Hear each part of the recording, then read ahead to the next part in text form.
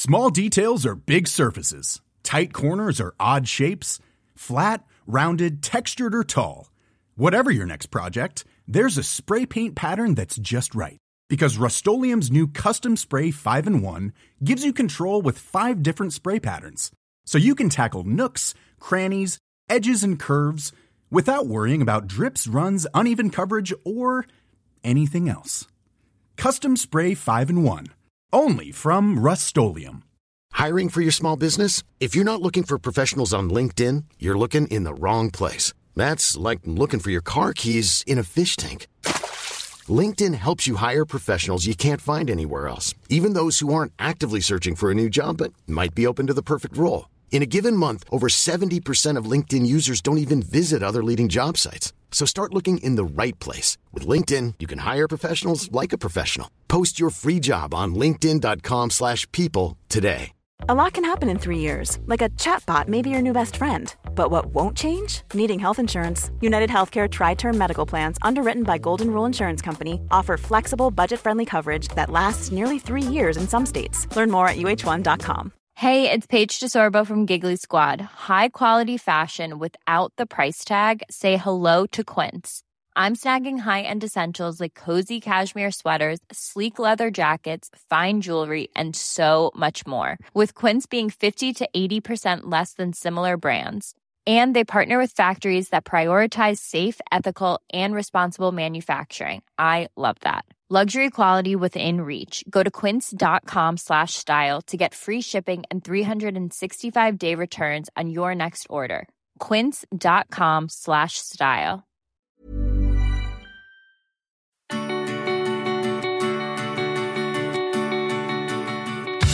Hello, it is Tuesday, the 11th of February. I'm Jules Breach, he's Andy Brassel, and this is Jules and Andy on Football Ramble Daily. Today we're going to be talking about our experiences going to football matches as fans, and we'll also be talking about the mistakes that characterise certain coaches and why they don't seem to address them.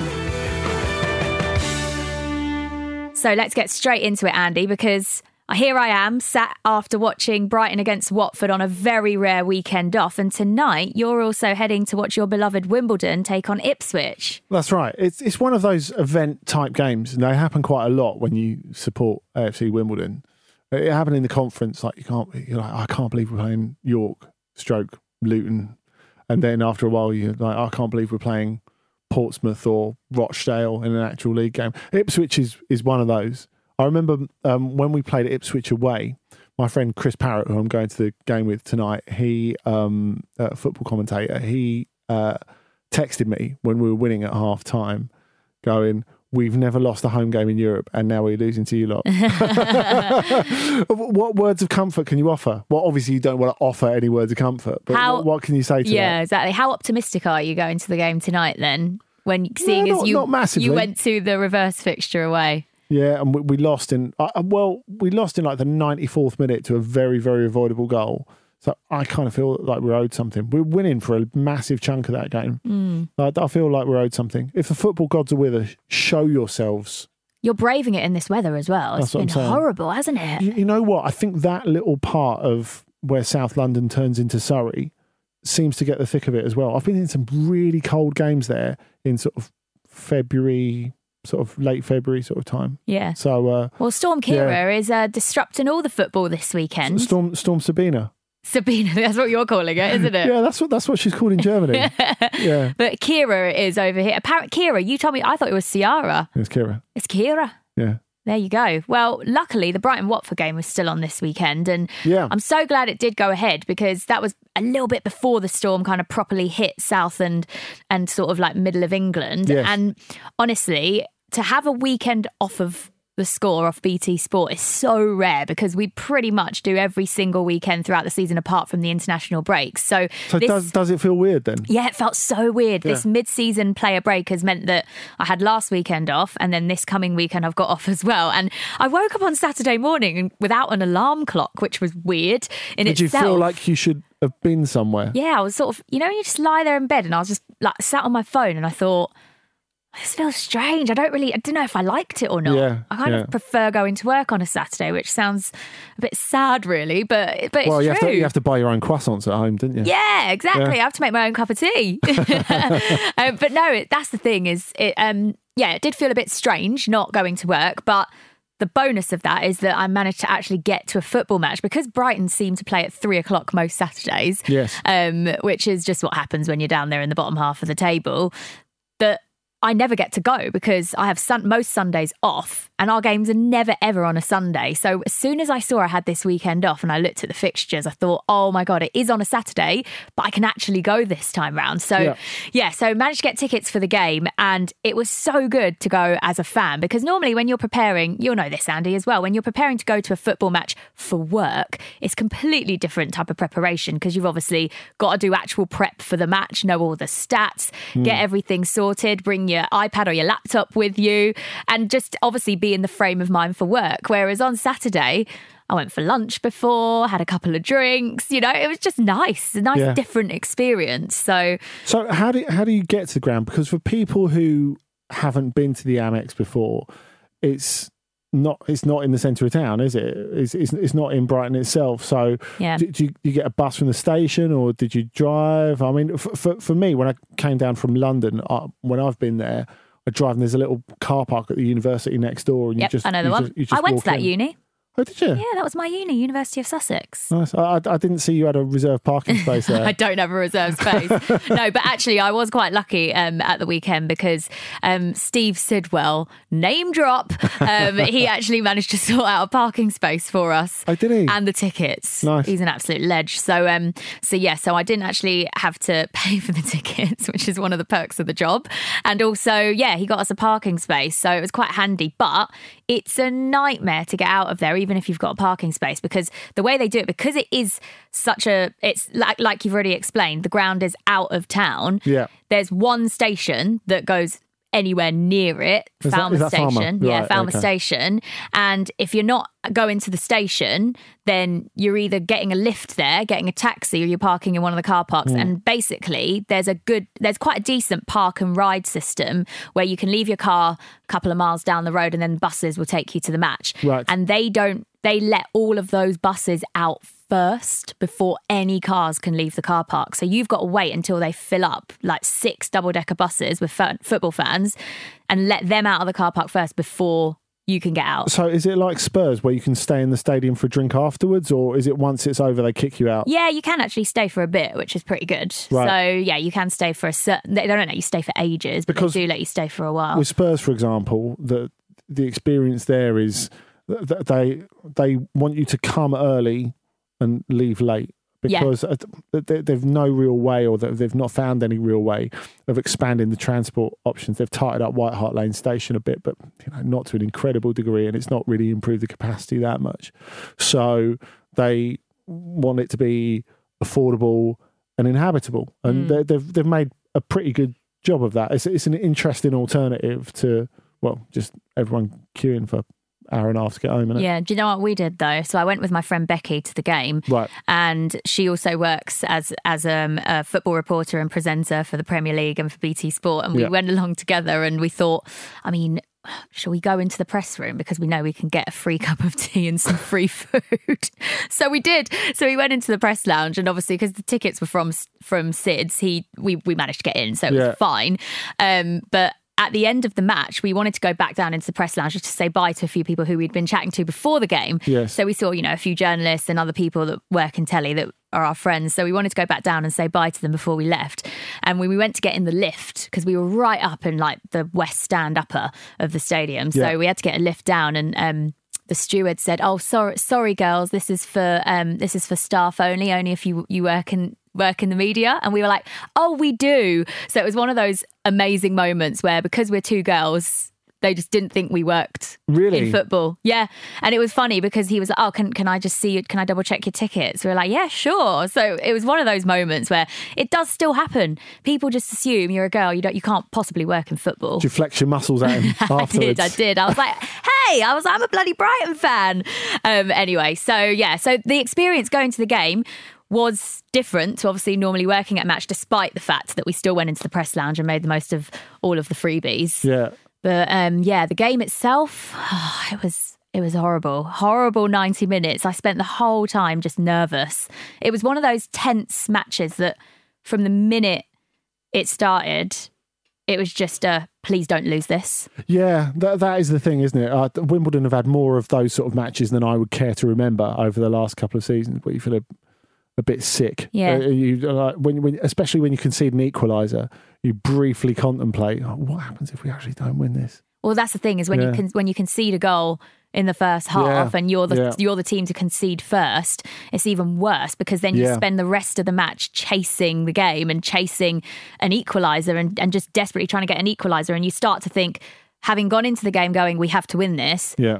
After conceding first, you then think, let's just not lose this now. Let's just at least get a point, at least equalise. Definitely seeps through to the players, doesn't it? Yeah. I mean, that is the thing about English football, whether you're going to Wimbledon or Brighton, you're really close to the pitch. You know, there's no way the players don't feel that tension. It's an absolutely huge thing, isn't it? You could really sense the nerves in the stadium, and particularly more after we went 1-0 down. It was not a very nice place to be, and the atmosphere wasn't great, to be honest. And I know Graham Potter has spoken about the atmosphere at the Amex probably quite a bit over the last month. Pretty much since the FA Cup loss to Sheffield Wednesday, it's been mentioned a fair few times, and he mentioned it again in his post-match interview, that, you know, once you go behind and the crowd start to get a bit nervous, he said you can feel it, and you really could.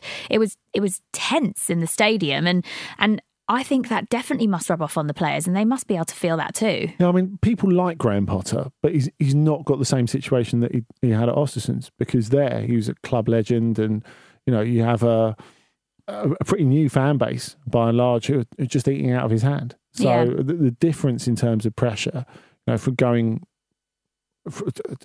I think the difference between being the Messiah and being liked is absolutely enormous. So, you know, that's something that I guess is a bit of an adjustment for him. I mean, I do like the way he manages to stay pretty positive. He's so calm. Yeah. When I was watching both the managers in their technical areas, and the difference in demeanour from Nigel Pearson to Graham Potter. Graham Potter was constantly just clapping. He was very positive, very calm. When we went behind, he wasn't sort of losing it, or kind of, he didn't change at any stage throughout the game, from when when it was 0-0, from when it was 0-1, or from when it went 1-0. His demeanour is the same the whole way through. Whereas Nigel Pearson, he was furious when that equaliser went in. And of course he's going to be, because it's an own goal. So there's a different feeling. And especially when you've been ahead for most of the game, and then that comes quite late on in the second half. Yeah, that's obviously going to be very frustrating for Nigel Pearson, but very different characters. Yeah. And it's interesting, actually, because Glyn Hodges at Wimbledon at the moment has a sort of different sort of relationship with the fans, I guess.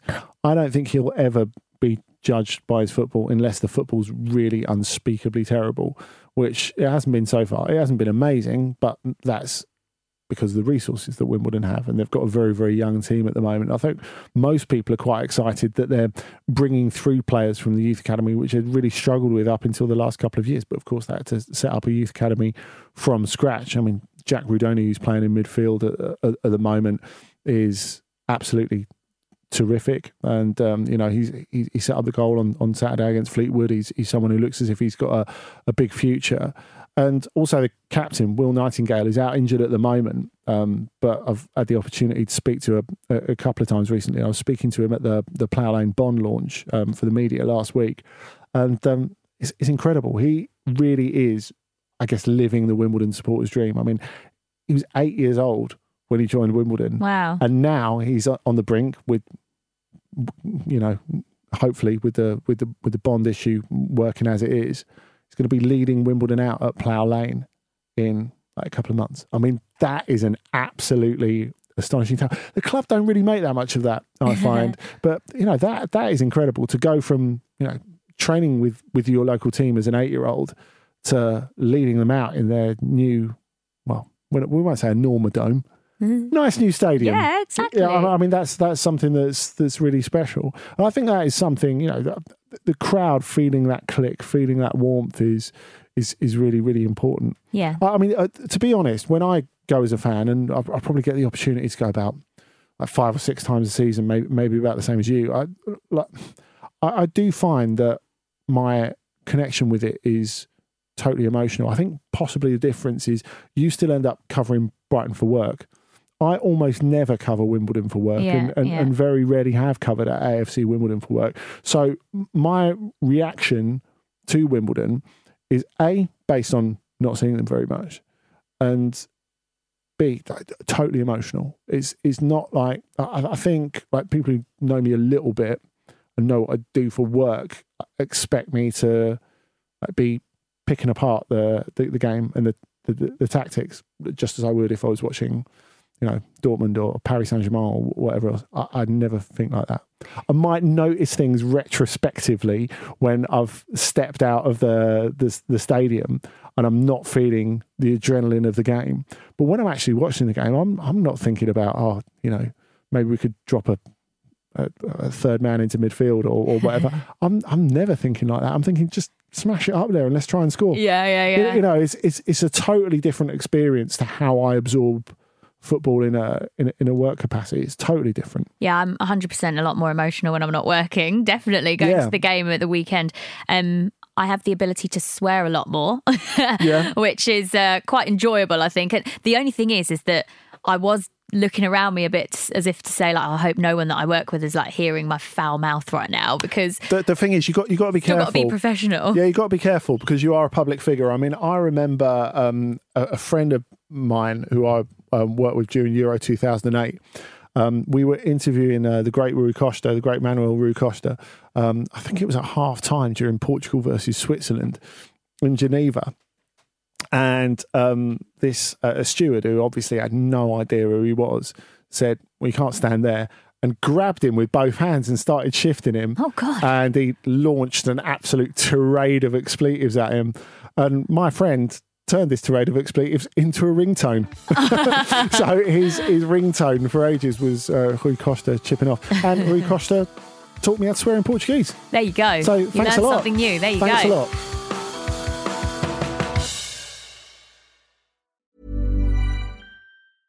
Small details are big surfaces. Tight corners are odd shapes. Flat, rounded, textured, or tall. Whatever your next project, there's a spray paint pattern that's just right. Because Rust-Oleum's new Custom Spray 5-in-1 gives you control with 5 different spray patterns. So you can tackle nooks, crannies, edges, and curves without worrying about drips, runs, uneven coverage, or anything else. Custom Spray 5-in-1. Only from Rust-Oleum. Hiring for your small business? If you're not looking for professionals on LinkedIn, you're looking in the wrong place. That's like looking for your car keys in a fish tank. LinkedIn helps you hire professionals you can't find anywhere else, even those who aren't actively searching for a new job but might be open to the perfect role. In a given month, over 70% of LinkedIn users don't even visit other leading job sites. So start looking in the right place. With LinkedIn, you can hire professionals like a professional. Post your free job on linkedin.com/people today. Hey there, it's Michelle Norris. I'm host of a podcast called Your Mama's Kitchen. When I travel, I'm usually looking for a way to find a taste of home when I'm not at home. And one of the things I love to do when I am at home is entertain. And Airbnb allows me to do that. When I was in California recently, I rented a house that had a great kitchen. And when we were sitting around the table, we were all thinking, we're in someone else's house. Someone could be in all of our homes as well. If you have a home, but you're not always at home, you have an Airbnb. Your home might be worth more than you think. Find out how much at airbnb.com/host.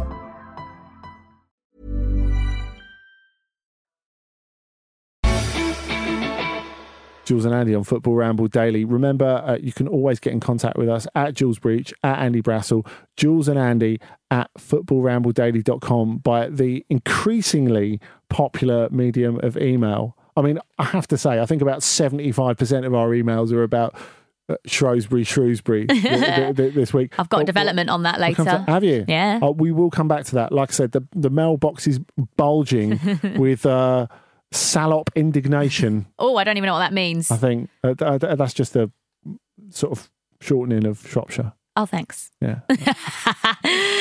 So, let's talk about... At least I think that's the pronunciation. Okay, there you go. So, Sheffield United, Bournemouth. It was Another win for Sheffield United. I cannot get over the fact that they are where they are in the table now. I don't know why it's surprising me, because they've been on this run of form for such a long time now, but to even consider that they are now just a couple of points off a Champions League place is mental. Yeah, I mean, I think with Sheffield United, you've always got to start, brilliant as they have been this season, by looking over their shoulders. And the extraordinary thing is, the point total that they've got now, which is 39, that would have kept them up in every one of the last 5 seasons. Yeah. And bear in mind, there's 12 games left. I mean, and what their target would have been at the beginning of the season, you already have to say the season's an absolutely enormous success. But I wanted to point this out from the Times. Tony Cascarino has got his quite thought-provoking column in there every Monday. And this was what was in yesterday. It says, Europa League campaign is last thing Wilder needs. They rise above Tottenham to go 5th and can legitimately start dreaming about European football next season. How good can it get? Actually, if I followed United, I would be dreading a run in Europe next season. It would be a step too far. Wilder has performed miracles in his 3.5 seasons at the club, but he has done it by being realistic about the resources at disposal and what he wants out of them. A Europa League campaign next season is the last thing he needs. Now, you can debate that. The bit where he says, if I followed United, I would be dreading a run in Europe next season. No, you wouldn't. No, you would not. You There's really wouldn't. No way. Where's the ambition in that? The thing is, I can understand, like, you get to a couple of seasons into the Premier League and you get a bit stuck. And Southampton have been there before. Swansea have been there before, where you think, okay, well, we're safe, but we can't get into Europe. And you're in that sort of no man's land in the middle. And that's where focus can go awry. Teams can try stuff out and maybe take their eye off the ball and get relegated. You know, Charlton have been in that position as well and are making their way back now, doing okay in the Championship. This idea as a fan that you would ever turn your back on European football, like, no way. And how many chances is Sheffield United going to have? Exactly. It has to be about, I'm not saying it should be their aim for this season, but if they get it, shout it from the rooftops. It would be fantastic. It would be absolutely fantastic. I mean, what is an acceptable point for them to qualify for Europe? Yeah. You know, if you're a football club, you've got to try and do as well as possible. That's an absolute given. And I just wonder, what are you protecting in the end? If it's just all about staying in the Premier League and Premier League money, that's a really sad indictment of what football's become, I think. Completely agree. I think you're right, Andy. At the start of the season, there wouldn't have been any Sheffield United fans, unless I'm completely getting this wrong, who would have thought, I know, first season in the Premier League, let's aim for a Europa League place. Yeah. I don't think they would have set out for that. But now, the way things have gone... Even if you thought that, you wouldn't say it out loud, would you? No, you wouldn't. No, because I would say that majority of pundits and journalists who work in the media at the start of this season, very wrongly, predicted that Sheffield United would go down. I'm one of them. Of course, I thought they would. And the sensible Sheffield United fans, of course, will have bookmarked all those so they can tweet them back to the journalists in question and throw it right in their faces. If you're not doing it already, what are you doing with your life? Well, we do a predictions thing at BT Sport, which I won last year, by the way. Did you? Yeah. So you at the start of the season, before a first ball is kicked in the Premier League, you predict your top 4, your European spots, your bottom 3, top goal scorer, most saves from a goalkeeper, all that kind of stuff.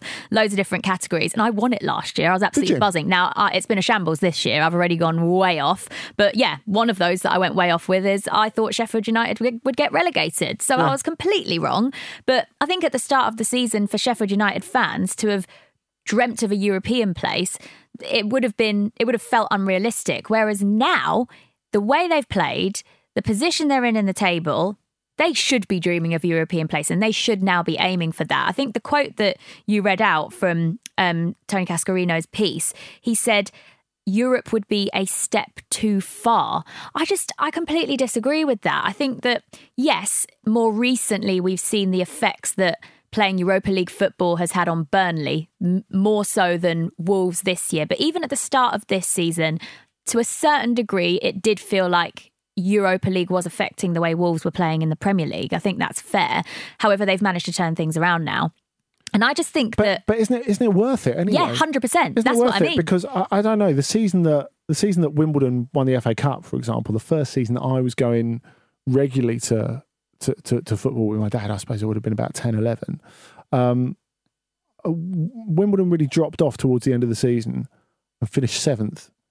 What am I thinking? Oh, well, instead of like going for the cup, we should have like stuck to the league, and we could have finished 5th instead. Exactly. Like, is that not the same logic? Am I missing something? No, there? not at all. I think as a football fan, if you get that experience of following your team around Europe, that's amazing. That's like, what an experience that would be. And I know that right now there'll be Sheffield United fans that are saying, pack your bags, we're going to Europe. And it's not necessarily a Europa League place. They could finish in the top 4. The thing is, if they finish 5th, they don't have to do the Burnley Wolves-esque qualifiers. True. Either, do they? Yeah. So the argument about them, being faced with a horrendous fixture schedule, I mean, it doesn't really hold as much. But, I think of friends of mine who support teams who've qualified for Europe. You think of Stoke. I think of friends who support Hull City, for example.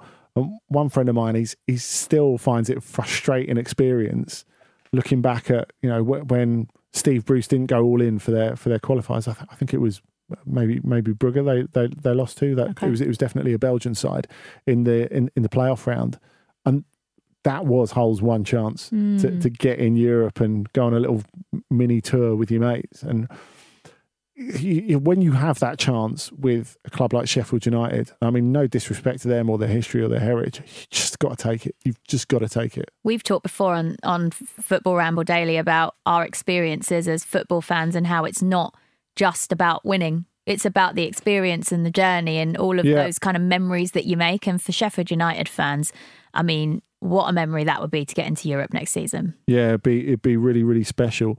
Another team from Yorkshire who are hoping to be in the Premier League next season is Leeds United, of course. But they are having, it's more than a little wobble now, isn't it? After they lost at Nottingham Forest at the weekend. Leeds still in second, but Forest, who are really surging, they're only a point behind them.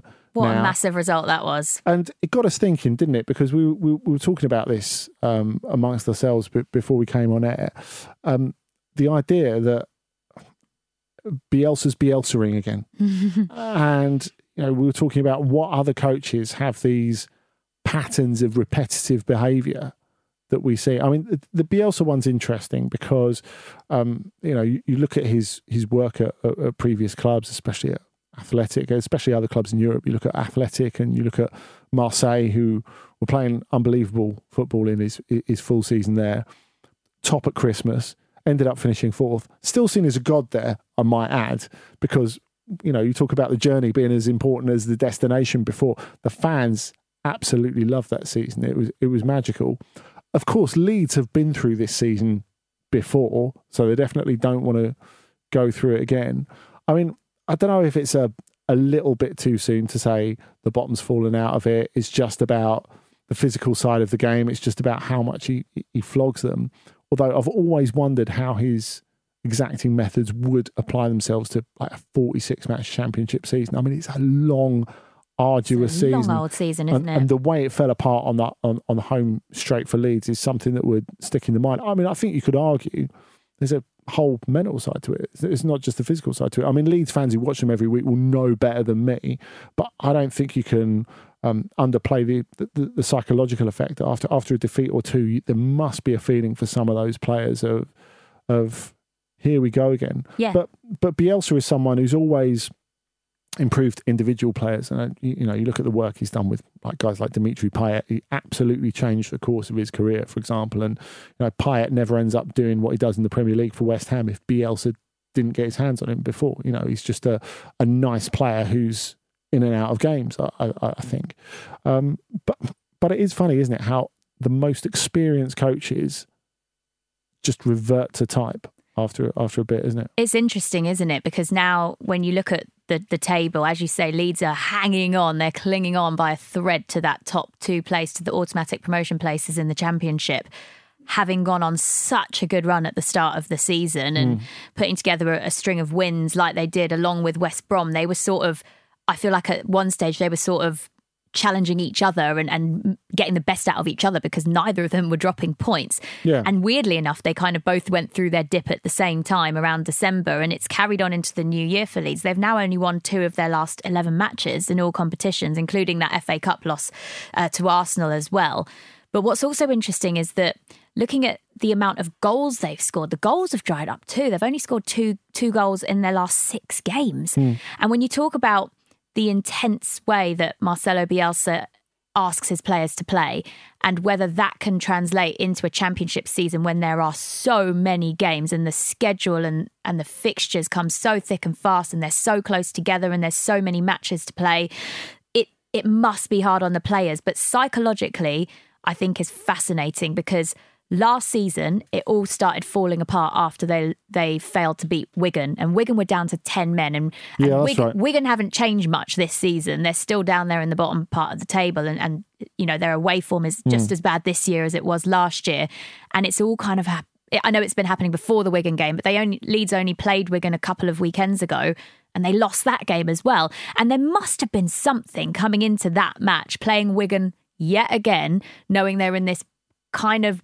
They're stuck in a little bit of a rut where they're struggling to get a win, and psychologically knowing that it all fell apart after that Wigan game last year and it's sort of potentially going to happen again. How does a coach like Bielsa get that out of the players, that it's, you know, let's forget about what happened last season and try and actually focus on this season, making this the season we go up? And if you're known as a coach for something happening to you again and again and again, recognising it and doing something about it are two totally different things. But what can he do? This is the thing. What can Bielsa do differently with his team in this second half of the season, with the closing part of the season now, really, that he hasn't done before? Because as you've already mentioned with Marseille and Athletic Bilbao, those traits were that in the second half of the season, it just turns a little bit... It's just not as good as the first half of the season. Yeah, I mean, I think I mentioned this to you before, but like one of the most lasting images I've ever seen after a major final was when Athletic lost to actually Diego Simeone's Atletico Madrid in Bucharest. And at the end of that final, I think people who watched it at the time will definitely remember it, how the players, all of them, not just some of them, they weren't just crying on the pitch, they were absolutely bawling their eyes out. And I remember... you always end up hanging around for ages after a final. And I remember seeing all the players coming out and they were still crying. And they were followed by the press officer, who had a clutch of 25 silver medals because everyone had left them in the dressing room. And what happened then, and the way they started the next season, which was pretty poor. It was a massive drop off, given that some of the football that they played in that season under Bielsa. He didn't seem to be able to rally them to go again. And for someone who's got obviously great insights on football and life to an extent, and someone who's proved very relatable in daily life, and a lot of Leeds fans speak about that, he's someone who really struggled to pick players up after it went wrong. So that's why, in a way, I was so surprised they started this season well. It's a test, I suppose, again, of whether he can do that. But, you know, he's not in a minority of one in terms of top coaches, elite coaches who go through the same things again and again and again. I mean, you know, we could talk about Pep Guardiola overthinking Champions League matches, and that's something that's happened to him in some big ties over the last couple of years when they've lost to opposition that you would expect them to beat. And I think you include Liverpool at the time, because, you know, Manchester City were a clearly better team than Liverpool at the point where they were beaten quite comprehensively by them in the Champions League. You look at Jose Mourinho, who is someone who, in a Champions League context again, and we're going to find out when they play Leipzig in this upcoming round of Champions League games, and we've got such a bright young coach in Julian Nagelsmann. He's gone back to type in terms of Champions League games. And, you know, you look at especially that Manchester United tie with Sevilla, where he's content to get a 0-0 draw away from home, and then it came back and bit him when Sevilla scored at Old Trafford. How do you break out of that mindset? Because I think, especially for coaches like that, absolutely iconic coaches like Bielsa, Mourinho, Guardiola, a part of your sense of self is your legend and your philosophy. So how do you keep that philosophy? How do you keep that personality that gives you your power, but at the same time, subtly adjust it without losing face? So change things and say, this isn't working. I'm going to move things about. I think one of the coaches who's been the best at that actually is Carlo Ancelotti. Between Bayern and Napoli, he changed a lot of things, even though it didn't end brilliantly at Napoli. But that includes a lot of other factors, including stuff that's going on with them off the pitch. But then you look at Everton, where he's had such a positive impact, and the boys were talking about it on the Ramble yesterday. And I think it was... Did you see his face when Sidibe came to come on and he didn't have his second sock? Oh, it was a picture. It was pretty good, wasn't it? It was hilarious. He was like, oh, you could just... the words that must have come out of his mouth in another language were probably brilliant. But I think it was Jim or Marcus who was saying that maybe we overthought it a bit with Ancelotti. Would he be the right fit with Everton? And is he just a fantastic coach and they're very, very lucky to have him? He's not just a fantastic coach, though. He's someone who can adapt. And I think someone like that, who's won everything, no one can step to his record. It's absolutely incredible. If he never wins a bean, if he never wins another match for the rest of his career, he'll still stand up as an absolute modern great amongst football managers. Absolutely, throughout the European game. But to reach that point and yet say, you know what, I'm going to look at myself and change things, considering that he was, an elite player and then an elite coach. I think that's something pretty special. I think what's interesting is that these sort of characteristics that we've picked out, if we can call them characteristics or failings, I suppose, Bielsa's second part of the season sort of meltdown or kind of slip-ups. And then you look at Jose Mourinho, who seems to get to a certain sort of stage in his managerial tenure at a club and seems to fall out with everyone and find conflict in anything and everything. Pep Guardiola not being able to win the Champions League with Manchester City yet. When you talk about these types of characteristics and failings, if you would, it's almost what defines them and almost what makes you it's a characteristic of them that almost makes them what they are, which I quite like in a way, because if you don't have anything to be remembered by, you almost want to be remembered for something, don't you? And these aren't things that are necessarily... I don't think Pep Guardiola yet...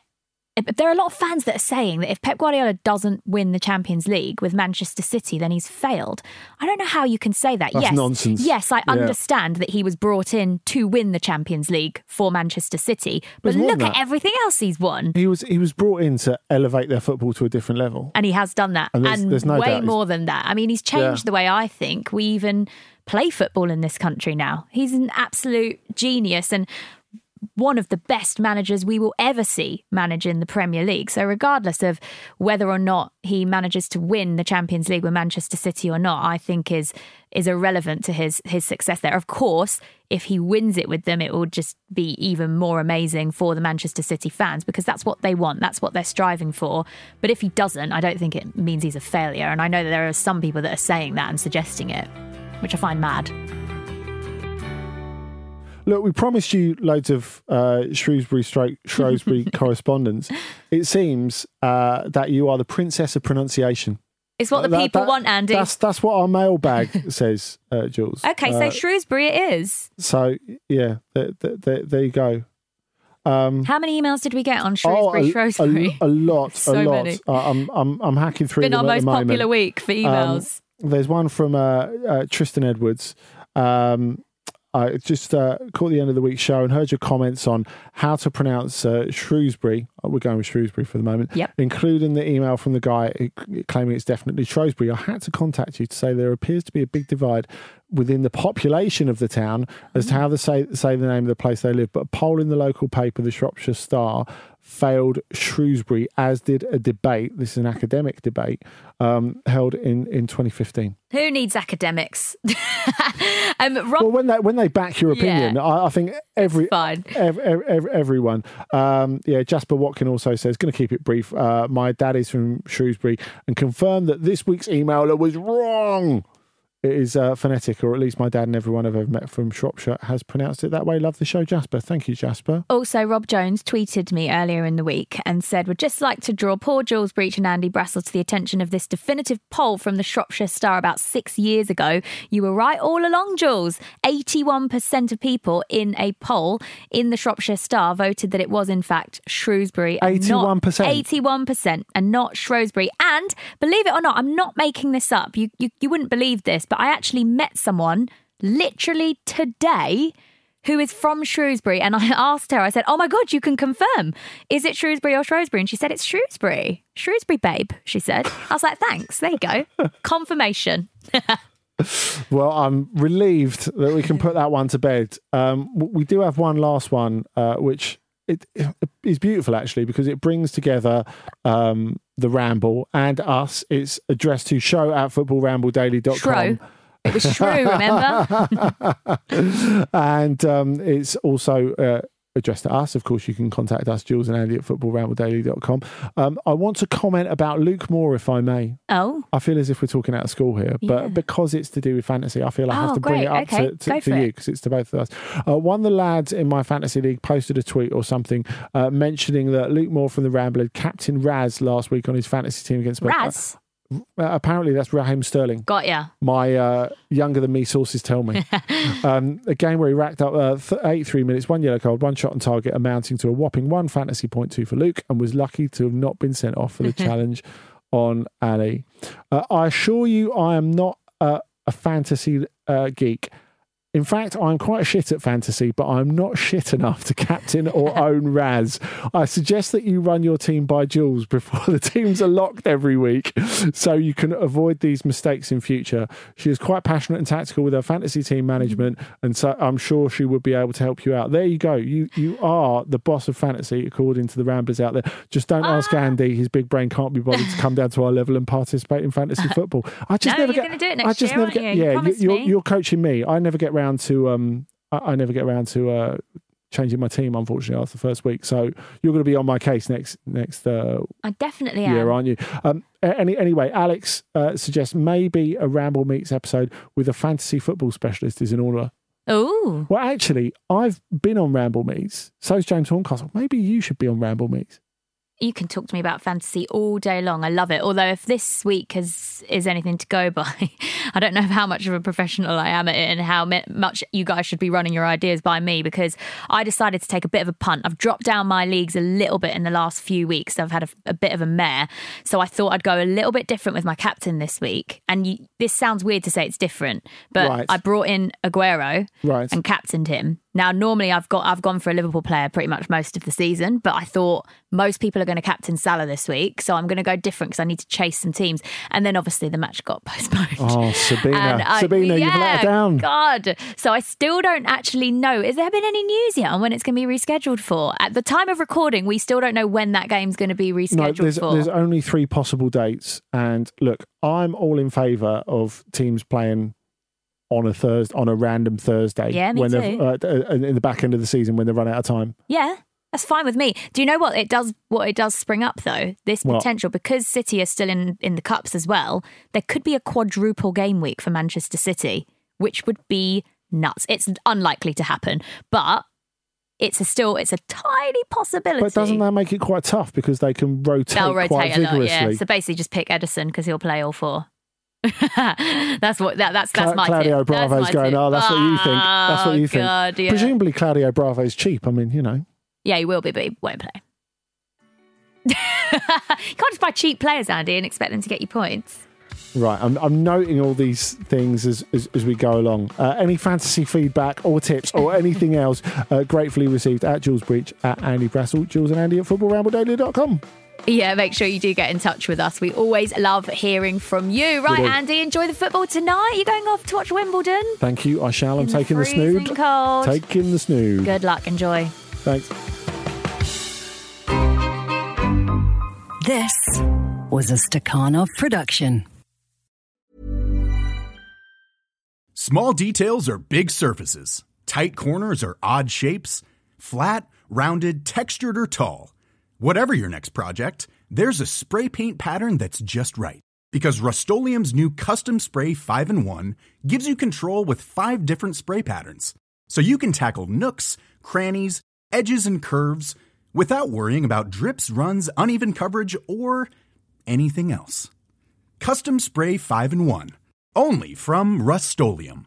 Mom deserves the best, and there's no better place to shop for Mother's Day than Whole Foods Market. They're your destination for unbeatable savings, from premium gifts to show-stopping flowers and irresistible desserts. Start by saving 33% with Prime on all body care and candles. Then get a 15-stem bunch of tulips for just $9.99 each with Prime. Round out Mom's menu with festive rosé, irresistible berry chantilly cake, and more special treats. Come celebrate Mother's Day at Whole Foods Market. Planning for your next trip? Elevate your travel style with Quince. Quince has all the jet-setting essentials you'll want for your next getaway, like European linen, premium luggage options, buttery soft Italian leather bags, and so much more. And it's all priced at 50 to 80% less than similar brands. Plus, Quince only works with factories that use safe and ethical manufacturing practices. Pack your bags with high-quality essentials you'll be wearing for vacations to come with Quince. Go to quince.com/trip for free shipping and 365-day returns.